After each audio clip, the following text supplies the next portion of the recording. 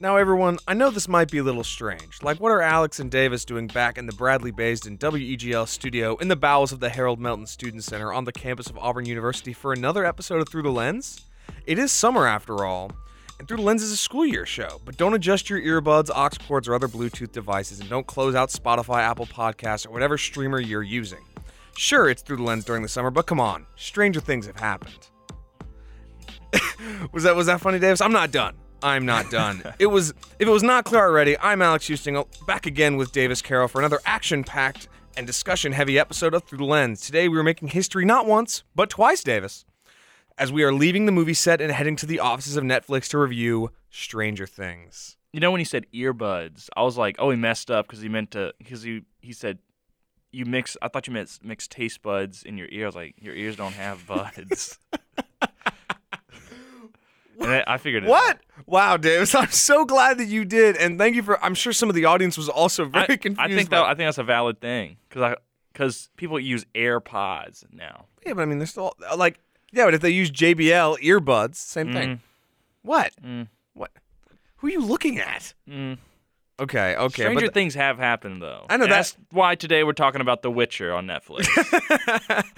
I thought that was a pretty good intro, considering I've never done one good. before. You know, I've never had one before. But yeah, we're back for a summer episode. Davis and I both missed doing the show, and we figured no time like the present to do, I mean, the cultural phenomenon that is Stranger Things. I mean, it's sweeping the nation, the world. It's the most viewed thing on Netflix ever. It's the most popular thing on Netflix ever. It's the most insert everything on Netflix. This year, I think it would have swept the nation a little bit more if they hadn't waited a whole month. We're going to get to that, Davis. We are going to get Just to saying. that. We will get to a lot of that. We're going to be discussing everything. Spoiler warning in effect for all seasons. Doja Cat's talking about it. That thing is crazy. We're going to be talking about, obviously our focus will be season 4, but we're certainly going to dip back into seasons 1 through 3 because they do have a big effect on the current season. And again, spoiler warning in effect, we'll be talking about everything behind the scenes, on the screen, aftermath, where the show will go next, and so on. But first and foremost, we got a lot to discuss beforehand. We got some trivia to talk about. We got to recap people and what we've been doing this and what we've been watching, reading, viewing, whatever it be. And we've got a lot of news. We're not going to be going over. I had an idea to use the old extra point fast break sound effect and just do every bit of news from the summer, but that was like a bad idea. Yeah. So I've just got some big news from the last week and a half or so that we can discuss. But first and foremost, Davis, we've got our trivia question from our last episode, our Shaft episode. Grayson ruined the first question, in case those at home don't remember. Ask me the second question. I want to see if I can answer. So you are not going to know what 2008 movie starring Alan Rickman is about the California wine industry. Give me a hint. What's the first word? Bottle. Bottle the hatches. I don't know. Bottle that. It's a play on words. It's called Bottle Shock. It is based on the 1976 wine competition termed the Judgment of Paris. There's no way anybody watched that. When California wine defeated French wine in a blind taste test, it stars Alan Rickman, Chris Pine, and Bill Pullman. I'm sure that is just a thriller. Just edge of your seat. Well, Davis, it made $4 million at the global box office. Goodness. Alan Rickman's character is Steve Spurrier? No. Does he coach football in it as well? No, I'm clicking on who's this guy? Steven Spurrier was a wine expert. What is this? Apparently its soundtrack is cool. Critical response, it received mixed reviews and holds a 48% on Rotten Tomatoes. Classic. Bottle Shock fails to properly utilize the inspiring true tale at its core, settling instead for an ordinary plotting account. I feel like that's not really that inspiring. Like I could care less about California wine beating out French wine.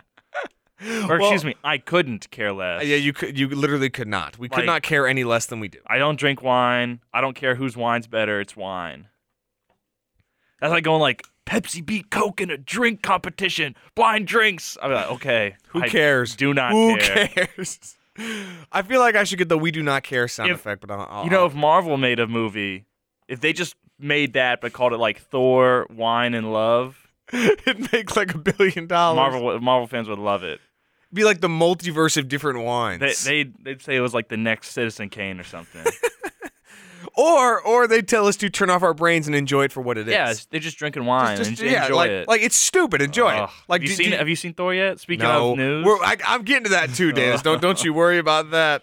Which I was gonna say, what have we been up to? So I mean, you go first, Davis. 'Cause I've been up to a few things. What things you've been watching over the summer, and there's one big thing I've watched that I'll save for last that I've been pestering you about. Oh, I know. Oh, he knows. I know.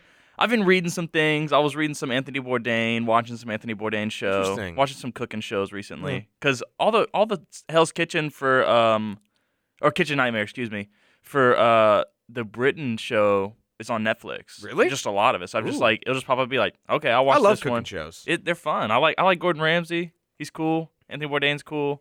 That's all I've really watched cooking wise. There you go. Any other movies you've been to the theaters to see? I've seen what have I seen this summer? I saw Thor. I saw Everything Everywhere All at Once again. I haven't seen that yet. I know. What else have I seen?